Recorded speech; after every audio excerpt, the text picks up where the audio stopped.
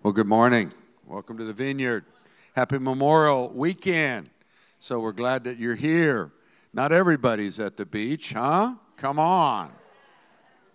That's the blessing of pastoring in Florida, you know. If it's raining, what are we going to do? If it's sun shining, we're going to the beach. I was driving here to church, and from where I live, it was boat after boat after boat after boat. And I bless them, have a good time, have fun. But I just thought one guy had gotten pulled speeding. In my area, you don't speed. And so I thought to myself, that kind of ruined his fishing trip wherever he was going. And I thought, it's a bad thought, because I actually got pulled one time coming to church in that same area. So I had mercy on him, but the thought was, I wonder if he'd rather gone to church this morning than to get that ticket. But that's wrong thinking, because I got a ticket coming to church. And what's your hurry, sir? I'm trying to get to church, and I don't want to be late. It's not that big of a deal. It is when you're the pastor. And so, well, now not only are you going to be late, you're going to have a ticket. So, anyway, welcome. Welcome online. Glad that you're watching, joining with us. We have a lot of key people that are part of the church that all over the country, literally, Texas and Tennessee and Florida and South Carolina, and we have a lot of people watch, and this is home for them, and so we thank you for being with us, and we're grateful. A couple things coming up this week: family fun night. It's not a movie; it's fun, games, activities. You have to have a child, so rent a child, borrow a child, get a grandchild, and you can come. So, but without a child, you can't come. So it's a family fun night. So bring a child and come on and have fun. There's some information program. We were scheduling a baptism for next week. We're going to put that off for a month until the beginning of July. And then Dad Fest is coming up, dads and friends. And, we're going to have a big car show out there and steak and eggs. Ladies have tofu. And because, you had that English muffin when we got, come on, we just had eggs and bacon.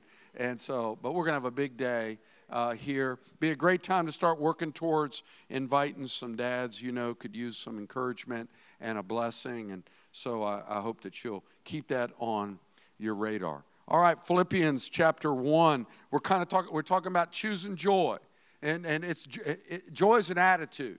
It's not a feeling or an emotion. It brings those. It's a choice. And if you're not happy, it's because you're choosing to not be happy. Now, that may oversimplify life and things, but Paul, out of anybody, if he had a reason to be sad or down or discouraged by circumstances of life, he did. He's arrested and in prison, chained to a Roman guard, under house arrest, for nothing he's done but to tell people that God loves them. And so it's not fair. It's not the way life ought to be. It's the way life is. And we live in a world that challenges us to have joy. Our grandparents didn't have cell phones. Our grandparents didn't have 24-hour news. When I grew up, there was a 5:30 local news and 6 o'clock national news. That's all you had. That's all you needed. That was depressing enough. I was watching the Vietnam War every night, where they would list all of the casualties every night that we'd go through. And I grew up with that. It shaped me. And not good. And nowadays, you have a 24-hour news cycle. And it's a business. It literally absorbs every. I was talking to someone on the phone, and they were enmeshed in the whole shooting. And I said, you got to take a break. You can't just absorb that. We're not meant to be able to handle that much stress, overload, and again, so there's a balance between not caring and over caring. So I want to talk to you about kind of how to have a perspective of evil from God's redemption. That God doesn't want to just resist evil. I'm happy for God to resist evil. I'm happy for God to fight against evil. I'm happy for God to beat evil, but I have a hard time conceiving God overturning evil. That he's big enough and he's powerful enough that he takes the enemy's best shot, as the old rock and roll song would say, hit me with your best shot, and then the Lord will turn around and he'll bring something amazing out of it. Now, Paul has this philosophy of life. He has this vision of God that he's that big. So I want to pick up his story. Remember, he's writing to these people that are worried about him. He's writing to these people that care about him. These people support him. These people found their life in Christ, the beginning of the church 10 years earlier. They know he's in prison. They've sent a representative that got sick and almost died with a gift. And so they're sending back good news. Paul's writing this, and he could very easily got them to feel sorry for him, but just the opposite. And you'll see what I mean as we go through Philippians chapter 1, verse 12. Paul says, Now I want you to know, brothers and sisters, that what has happened to me has really served to advance the gospel. As a result, it's become clear throughout the whole palace guard and everyone else that I'm in chains for Christ. Because of my chains, most of the brothers in the Lord have been encouraged to speak the word of God more courageously and fearlessly. So Paul says, wait a minute, let me give you a different perspective. I'm happy here. It's one of my commentators I love to read. He said just a little bit almost sarcastic, does this guy sing in every prison that he's in? And you remember he sang in prison in Philippi before he helped establish the church. This is a guy that sings in the middle of the storm. Anybody can praise God, not that everybody does, when the storm is past and you're okay. It's good to be grateful, but it's a different level of faith to thank God in the middle of the storm and to believe that God has bigger things than what the evil is doing. See, if we let evil dictate to us, it'll hold us captive to not being able to have joy. And that's what evil loves to do. It loves to steal your joy. It loves to blackmail you and say, how can you be happy? Now, Paul's in prison, and how could you, because he has a different perspective. He has a perspective that, yes, I'm limited. I'm not denying the facts. I don't like the way they are. But God's not limited to my limitations. God's not bound by the things that bind me. God is bigger than what they meant to do as evil in him. In fact, it reminds me of what many people refer to as the Joseph principle or promise. Many of you know the story of Joseph, and he was just a beat-up guy, and life was unfair, and he was thrown in the pit and thrown into prison and falsely accused, and he never got bitter. He worked through his issues with his brothers that tried to kill him. He didn't become a victim of his circumstances. And at the end of Genesis, if you're looking in your Bible on your electronic device, but the last chapter of Genesis, chapter 50, very famous verse. It's kind of the Romans 8:28 of the Old Testament. If you're familiar with Romans 8:28, the Apostle Paul says, "For we know that all things work together for the good to those that are called according to those who love God and those who are called according to his purpose." And there's this working to good. Doesn't mean all things are good. And when you call evil good, you're in a wrong ballpark, okay? But when you say God's bigger than evil. Now, you got to be careful when you apply these truths. For example, if I was pastoring in the little town in Texas right now, I would not be preaching this message. It's inappropriate. It's not the right time to remind people in grief that God is going to bring good things out of it. There's a place for that, but this is a time to weep with those who weep, cry with those who cry. So be careful with your faith that you don't beat people up in the middle of their trial. You want to bring hope. You want to wrap your arms around them. You want to show them you care, but you don't want to make them feel like they're not supposed to have any tears or pain or grief. And Paul felt it. And if you read in 2 Corinthians chapter 1, he was almost suicidal. He was so deep in despair. And even Paul felt overwhelmed with life and grief and pain. And so we're humans. And people are great. You lose I can't imagine the pain that mothers and grandmothers and people are, it's unimaginable. But at the same time, if I can step back from it, which they can't right now, but the church will rise in the midst of the ashes, my faith is that God will take the worst thing the enemy could have meant for that community, And God is going to bring redemption. Now, again, comfort first, healing first, but then you begin to build the faith that God's not dead. God is at work. The evil one has not. He's had a skirmish that he's won. You say, well, it's a big victory. Well, you could go to Ukraine and you could deal with the believers. There's per capita probably more. There were probably more Christians there maybe than even here. I don't know exactly, but there were a lot of believers there. And so here you have a country that's under siege with darkness, and it's just it's horrible. And and if you absorb on those things, you can be blackmailed because you can try to be happy, and all of a sudden the enemy says, well, look at these people.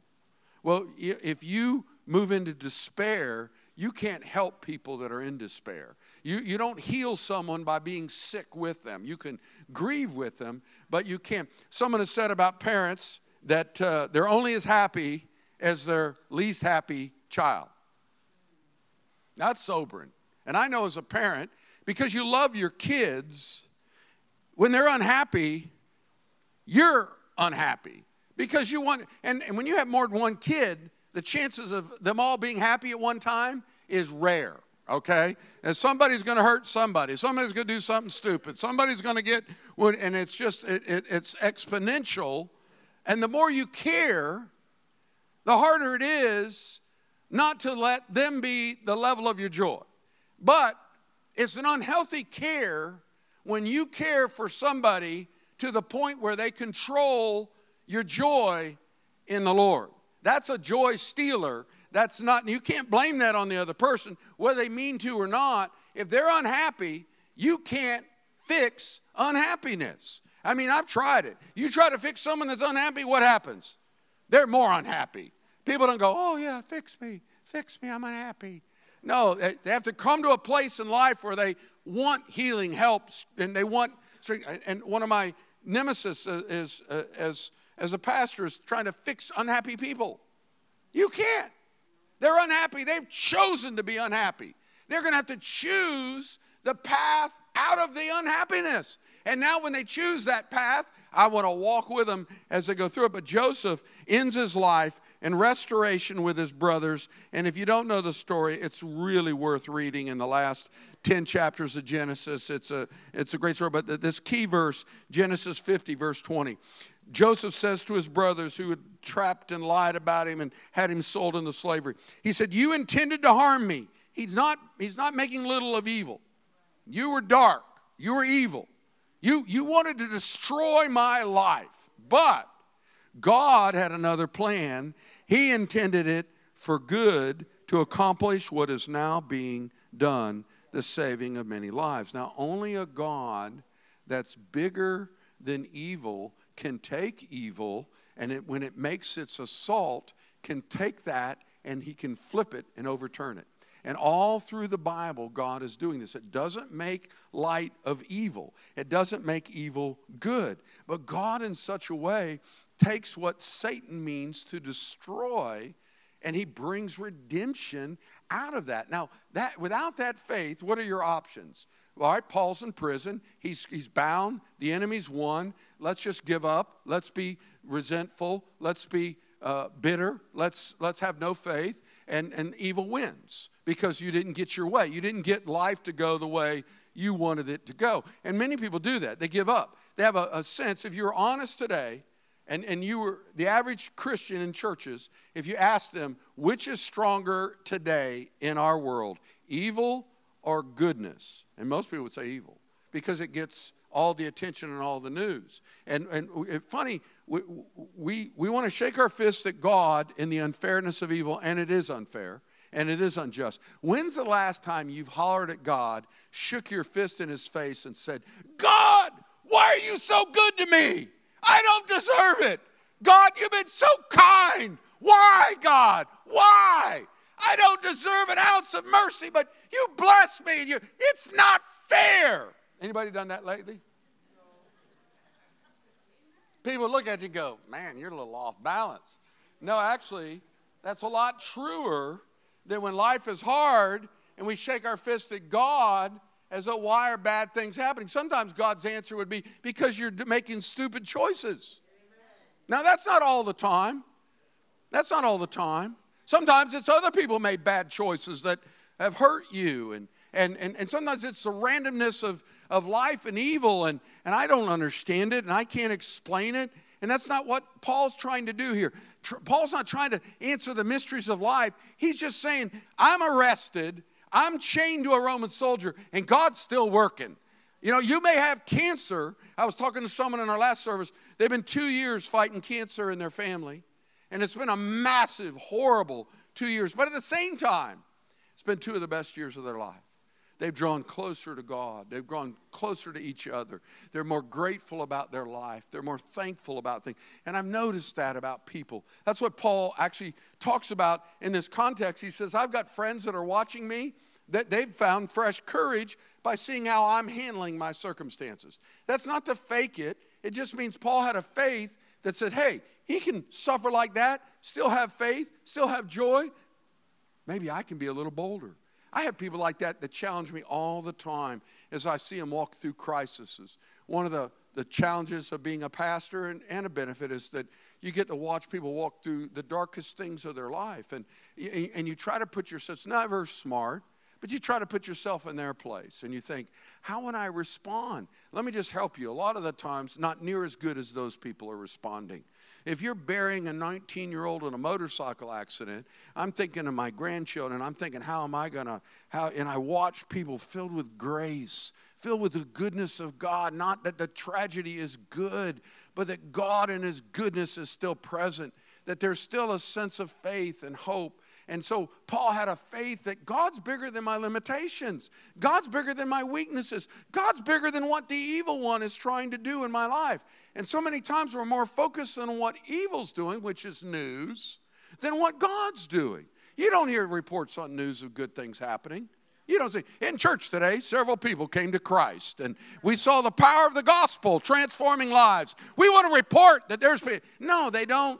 They don't want to talk about things that don't. There's murders happening in our cities that if you took a month, you'd have more kids killed than were killed in that. And that doesn't make anything right, but they don't talk about it because it doesn't sell. It's not dramatic enough. It's just, and so now we'll spend our time again, let justice run its course. I'm not defending or arguing.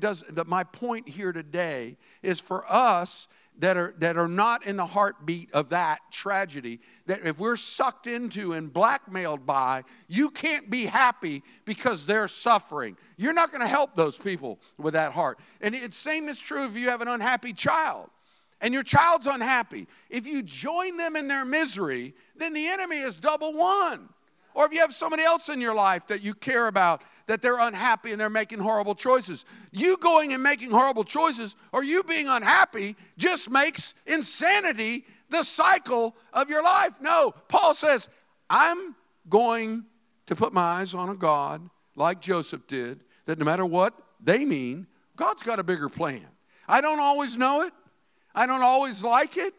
It may not make sense now. It'll take another world to sort out everything to make evil fully overcome and turned upside down.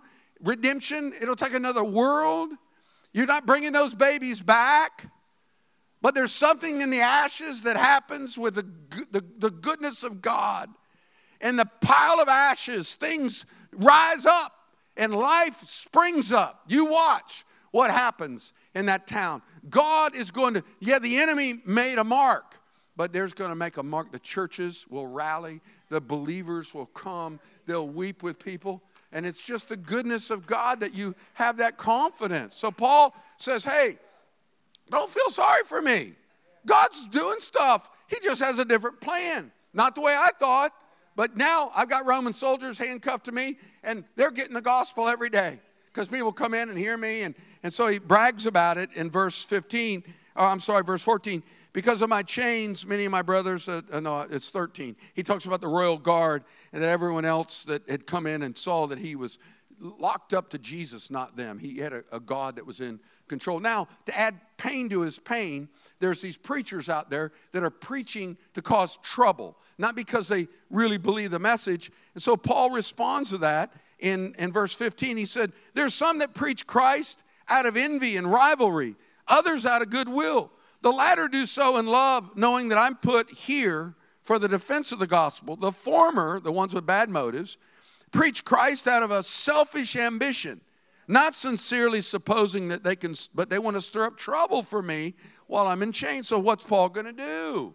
What do you do when people are in opposition against you? What do you do when there's people doing things that drive you crazy? I have some guy that sits out here at the flea market that drives me crazy. And God's like, why? He screams at people in the name of Jesus and debates and argues. And to me, he's a terrible representation of Jesus. And I get all bent out of shape. I called his pastor. I said, buddy, let him go stand on your street corner and let him scream at people because people think he's part of our church. And that's not, if he was part of our church, I'd take his pants down and spank him right there on the spot. It's like, buddy, that doesn't represent Jesus. That doesn't represent the kingdom. But you know what Paul would say? This is what Paul says. He says, and these people, he said, verse 18, what's it matter? Now, let me help you here. Paul said, I'm not going to spend an ounce of energy trying to fix people that don't want fixing. I'm not going to worry about them. Not my problem. Some of you could step back today and be relieved of duty. You're no longer the fixer for everyone. You're not the fixer of the family. You're not the fixer of your partner. You're not the fixer of anybody. You can't fix you. If you could, you wouldn't need Jesus. We need Jesus because I can't fix me. The gospel isn't good advice for self-help improvement. It's a gospel of good news that God can transform a heart like mine. And that's the only way. And so be relieved. What's robbing your joy today? Is it because you're letting somebody else's misery and unhappiness hold you captive? In fact, some of you that went through our series, many of you didn't like it, and that's okay. I liked it, but we did a series on the little book by C.S. Lewis called The Great Divorce. And so it was fantastic, but I know some of you had to read something, and that was hard. And it's not an easy read. That was harder. And so anyway, but my point is this. If you would go to the last chapter of that book, the last couple pages, he unpacks by this husband that had manipulated his wife all her life by his self-pity and used it to get her to do what? Well, he's now in hell and she's in heaven, and he's now trying to manipulate her. This is all a fictitious imagery to try to help us understand human nature. And so he says, if you love me, you'll come to hell and be with me. Think about that. If you love me. I love you so much, I want you in hell with me. That's like the guy with a gun that says, if I can't have her, nobody can. I love her too much. No, you're an idiot. You're self-absorbed. You're a maniac. Shoot yourself, but don't shoot anybody else. I said, Pastor, that's horrible. No, I don't want anybody else to have these children. I love them too much. You don't love them. You're loving you through them. You're a broken mess. And Paul's like, don't let them hold you captive. And that's what in this story, he said, what about pity? And it's like, there is a healthy compassion and pity, but but our joy, and C.S. Lewis brings this out so wonderfully, it'll never be held captive. It'll never be blackmailed by the misery makers of evil that want to continue to choose evil.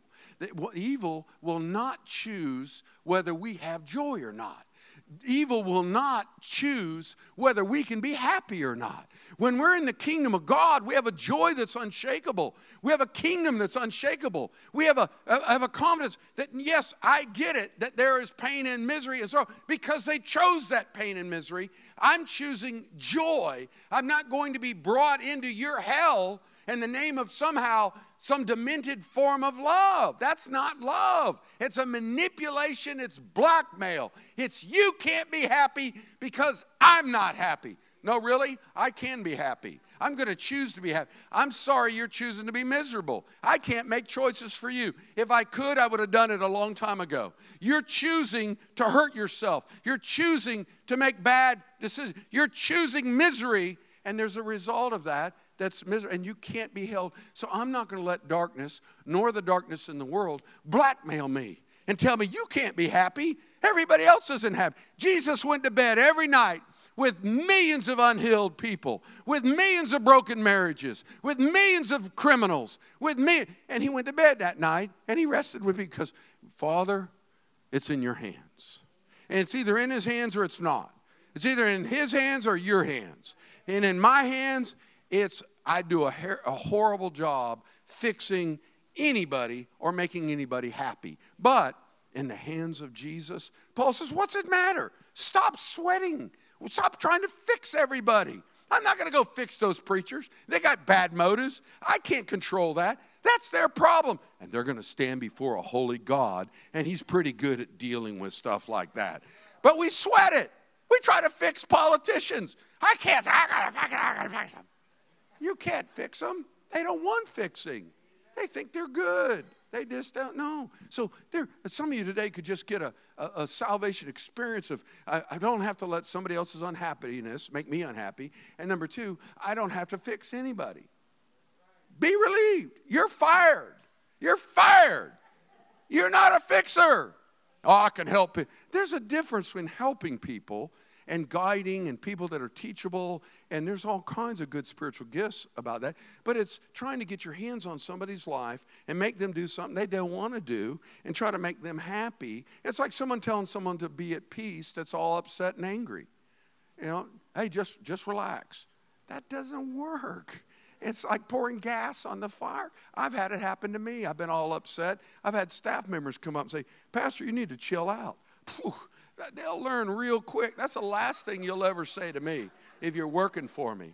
Jamie, just relax. Just relax. You're all uptight. You know what I say? I teach them. I say, here's what you're going to say to me. You're going to walk up and say, Jamie, is there anything I can do to help? And I'll say, yeah, you can fix that, do that. This person didn't show up over here. You could do it. Now, you're resolving the problem. You didn't help me relax by telling me to relax. Nobody, hey, peace out, man. No. How about you pick up a shovel and help me work here? That'll help me peace out. Stop telling me to relax and help me find the solution to what I'm doing that I'm tormented. I know I'm not relaxed. I know I'm uptight. I'm well aware, and you telling me that, I don't go, wow, yes, that's it. The hills are alive with the sound of, I'm just filled with the joy of the Lord. I'm striving. I'm anxious like you get. And you can't fix an anxious person by telling them to not be anxious. You can say, what can I help you with? What is it? Is there something I can pray with you about? Is there something I can do to assist? Is there a way that I can do something to just help lift your load in this situation? And there it can be helped. So Paul says, don't worry about it. Wow. Don't worry about someone preaching that's got a horrible attitude. Don't worry about it. Paul says, don't sweat the things that you can't fix and it's not your job to control. Let it go. So I'm in prison, but God's gospel isn't locked up. First of all, do you know you're where you're supposed to be, that God wants you?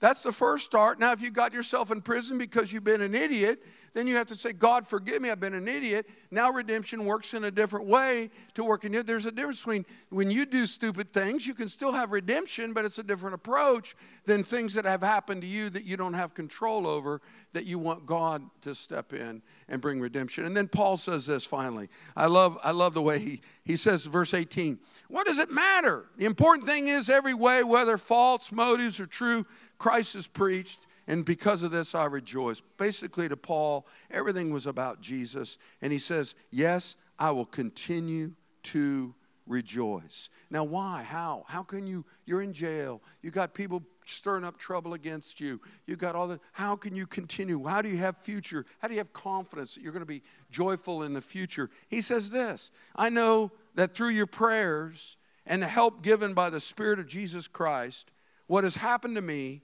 will turn out for my deliverance. Another classic verse in this book. This is a verse to get into your soul. When you're in a tight spot, hard situation in life like Paul was in, And he chose joy. And he had a confidence in that joy based on two things. He had a confidence based on prayer. So in other words, Paul knew these people were praying for him. Do you know that if you have a friend and they don't pray for you, they're not much of a friend? And if you're a friend and you don't pray for your friends, you're not much of a friend. I'm grateful for this church. My wife and I have learned. We've traveled all over the world, and we've been in some tight spots. And we've always had a team of people that we could send in a moment's notice a note out. And we had a confidence that they're going to pray for us. And we provide that prayer at the cross. And not everybody takes advantage of it. Now, people, they bottle up their own pain and their own sorrow. They try to. Paul says, listen, I'm not too big of a man to say I need prayer. He's an apostle. He's a God that wrote half the New Testament. Yet he's a guy that is aware that I'm human. I need prayer. He's not just God's going to get me out of this. God's going to get me out of it through prayer. God's going to get me out of it through the presence of the Holy Spirit and answered. So who starts the prayers? The Holy Spirit. And who answers the prayers? The Holy Spirit. And it's this beautiful cycle of deliverance that Paul says it's a mystery. I can't figure it out. How these prayers of people that are hundreds and hundreds of miles away are going to affect his circumstances where he's at right there. That your prayers for people that you don't know in Texas can make a difference. There's a difference between anxiety, despair. There's a difference between that and the spirit of intercession. Intercession is got faith as its basis. It's spirit inspired. It's stretching out a confidence in God in the name of Jesus over a situation that they may not have faith on their own right now. They may not have strength, but it's that unlimited reach of faith that can cry out to God and then watch his spirit behind the scenes, unknown, like the wind, start moving. Start reaching, raising up people. Start moving in hearts. That's what brings confidence to Paul. I'm going to have joy because I want to get out of it. How are you going to get out of it? Even the worst case, he'll go on. We'll talk about it more next week. Even if I die, I win. So it's not all about if everything's going to be fixed here. It's just everything's going to be fixed. Everything's going to be healed. Everything's going to be restored. Now, some of it's going to start here, but a lot of it will be when Christ returns at his second coming, and he brings the fulfillment of the kingdom in completion. So in this message is how do you have confidence that God is resisting evil? Then okay, that's one level. Do you have some confidence that God is fighting evil and that he's going to win? Okay, that's another level. Do you have a confidence that God's not only going to fight evil, but he's going to overrule it. He's going to overturn it. That what the enemy meant for evil, God had already, long before the shooting in Texas, long before the cancer diagnosis in your life, long before the unfaithfulness of your spouse, long before any attack on your family, long before the enemy instituted his plan, God had a plan of redemption. Now you can miss that plan.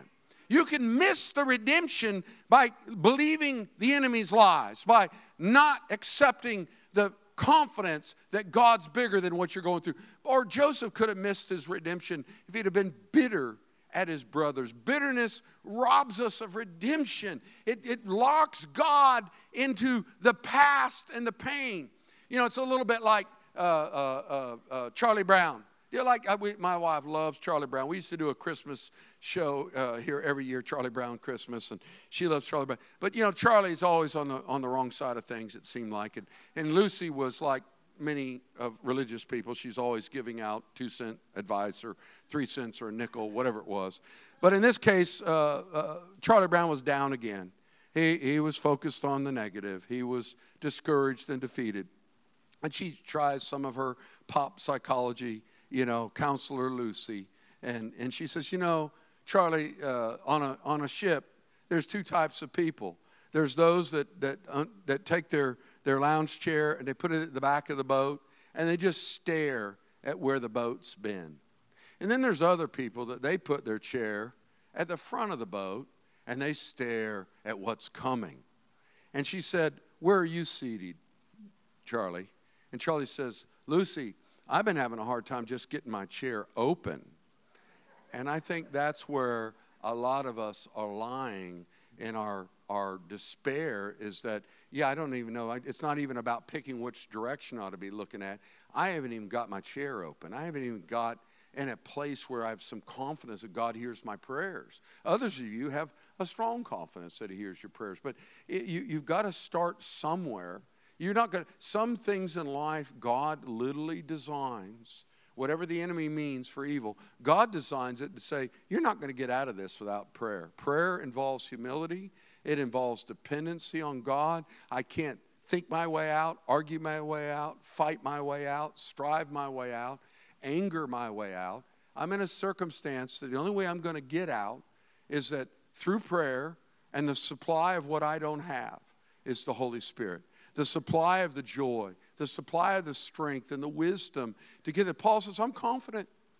He had confidence in a God that overturns evil. And he does it through simple prayers that often feel, when you pray, I promise you, you're going to feel powerless, ineffective, and what difference did that make? Because the enemy loves to lie, steal, and kill our faith. And prayer is not about how powerful you feel. It's not about how loud you shout at God. Prayer, a whispered prayer of mercy and help in a desperate place, is more powerful than any weapon the enemy has to use against us. But it looks like prayer doesn't work. It looks like at times, because often if you get in a bad situation and somebody's miserable and you start praying for them, what often happens? They get more misery. They get more miserable. Well, I started praying and all hell broke loose because you're stirring up the darkness. You're stirring up the enemies. He wants you to back off. So I've had over and over again, people say, well, I've just finally decided to come back to Jesus. I've been reading the Word. I've been praying, and all hell has broken out. It was better before I started back. That's because you were already in the arms of darkness. You were already being held captive by his lies. But when you start to break out of them, there's a battle. There's a warfare to be fought. And so I'll just say to you today, Paul says, hey, I'm confident. I'm gonna rejoice. I get it that there's a lot of pain. God's in charge. I can't fix everybody. I'm not going to live at the level of those that are least happy in my life. I'm going to live at the level of what God's going to choose joy. And because I've got a confidence in a God that answers prayer, a God that sends his Holy Spirit, a God that works redemption or salvation, as he calls it here, deliverance. Whether it's temporal or eternal, it's our confidence is in who God is in our lives. And stop putting confidence, down payments, and almost praise to darkness. Stop it. If you're a Christian, stop it. If you talk more about darkness than you do the light, stop it. If you talk more about what the enemy's doing than what God's doing. I challenged a group of guys one time at breakfast. They're all on this internet thing, and the devil's doing this here, and the devil's doing that here. And I said, let me just ask you something. Is God doing anything anywhere? They were like, well, we're looking on these sites that are showing where the enemy's put this on. I don't care. I'm not going to focus on what the enemy's doing. I want to find what is God doing. Is he alive? Then let's see that. Let's celebrate that. So I'm helping you. I'm going to love on you. Stop talking about how bad things are. We're not denialists. We're not people with our head in a hole. We're not people that say, we're not Pollyanna, it's everything's going to be all right. It's just going to be all right. Everything's going to be all right. That's not who we are. But we are people of faith in Jesus. God's at work behind the scenes.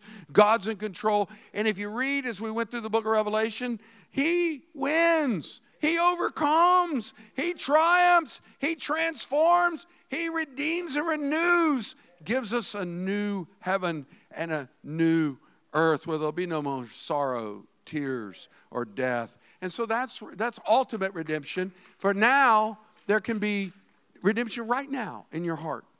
Right now. The enemy will give you 50 reasons why you can't have joy. But you can say, I can choose to choose my own attitude, not by whether the world's going the way I want it to, not by the way everybody I love is happy, but by me choosing that God loves me. And there's a reason to be happy just there. There's a reason to rejoice that He loves me. Let's pray together. You'll never be at that place of confidence and God being able to overturn evil until there's that place of surrender in your life that you can say, Jesus is my Lord. Paul knew he was where he was supposed to be because he was following God. It didn't work out the way he wanted it to, but he knew he was where God wanted him to be. You got to start there. Have you surrendered to Jesus? Have you let Him be the Lord of your life? It's a choice. He's not going to take away and make you do something that you're not choosing to do. But if you choose today to say, Jesus, please be Lord of my life, I surrender to you. Just maybe you've been religious or you've known about God, but you've not had that fully surrendered heart where you know that God's in control of your life. Then you can settle that right now where you're seated or online if you're watching us, to just whisper to Jesus that prayer that you're praying because others have been praying for you. And the Holy Spirit's moving you to pray that for your salvation. Call on the name of the Lord, the Bible says, and you will be saved. Call out to Jesus. And many of you have done that. But who is your joy stealer? Who is it that's the unhappy person that's holding you captive and blackmail, that you can't be happy because they're not happy? Don't let the enemy rob both of you, because by you delighting in the Lord, you're going to help whoever that is, if they choose it, to be happy in the Lord.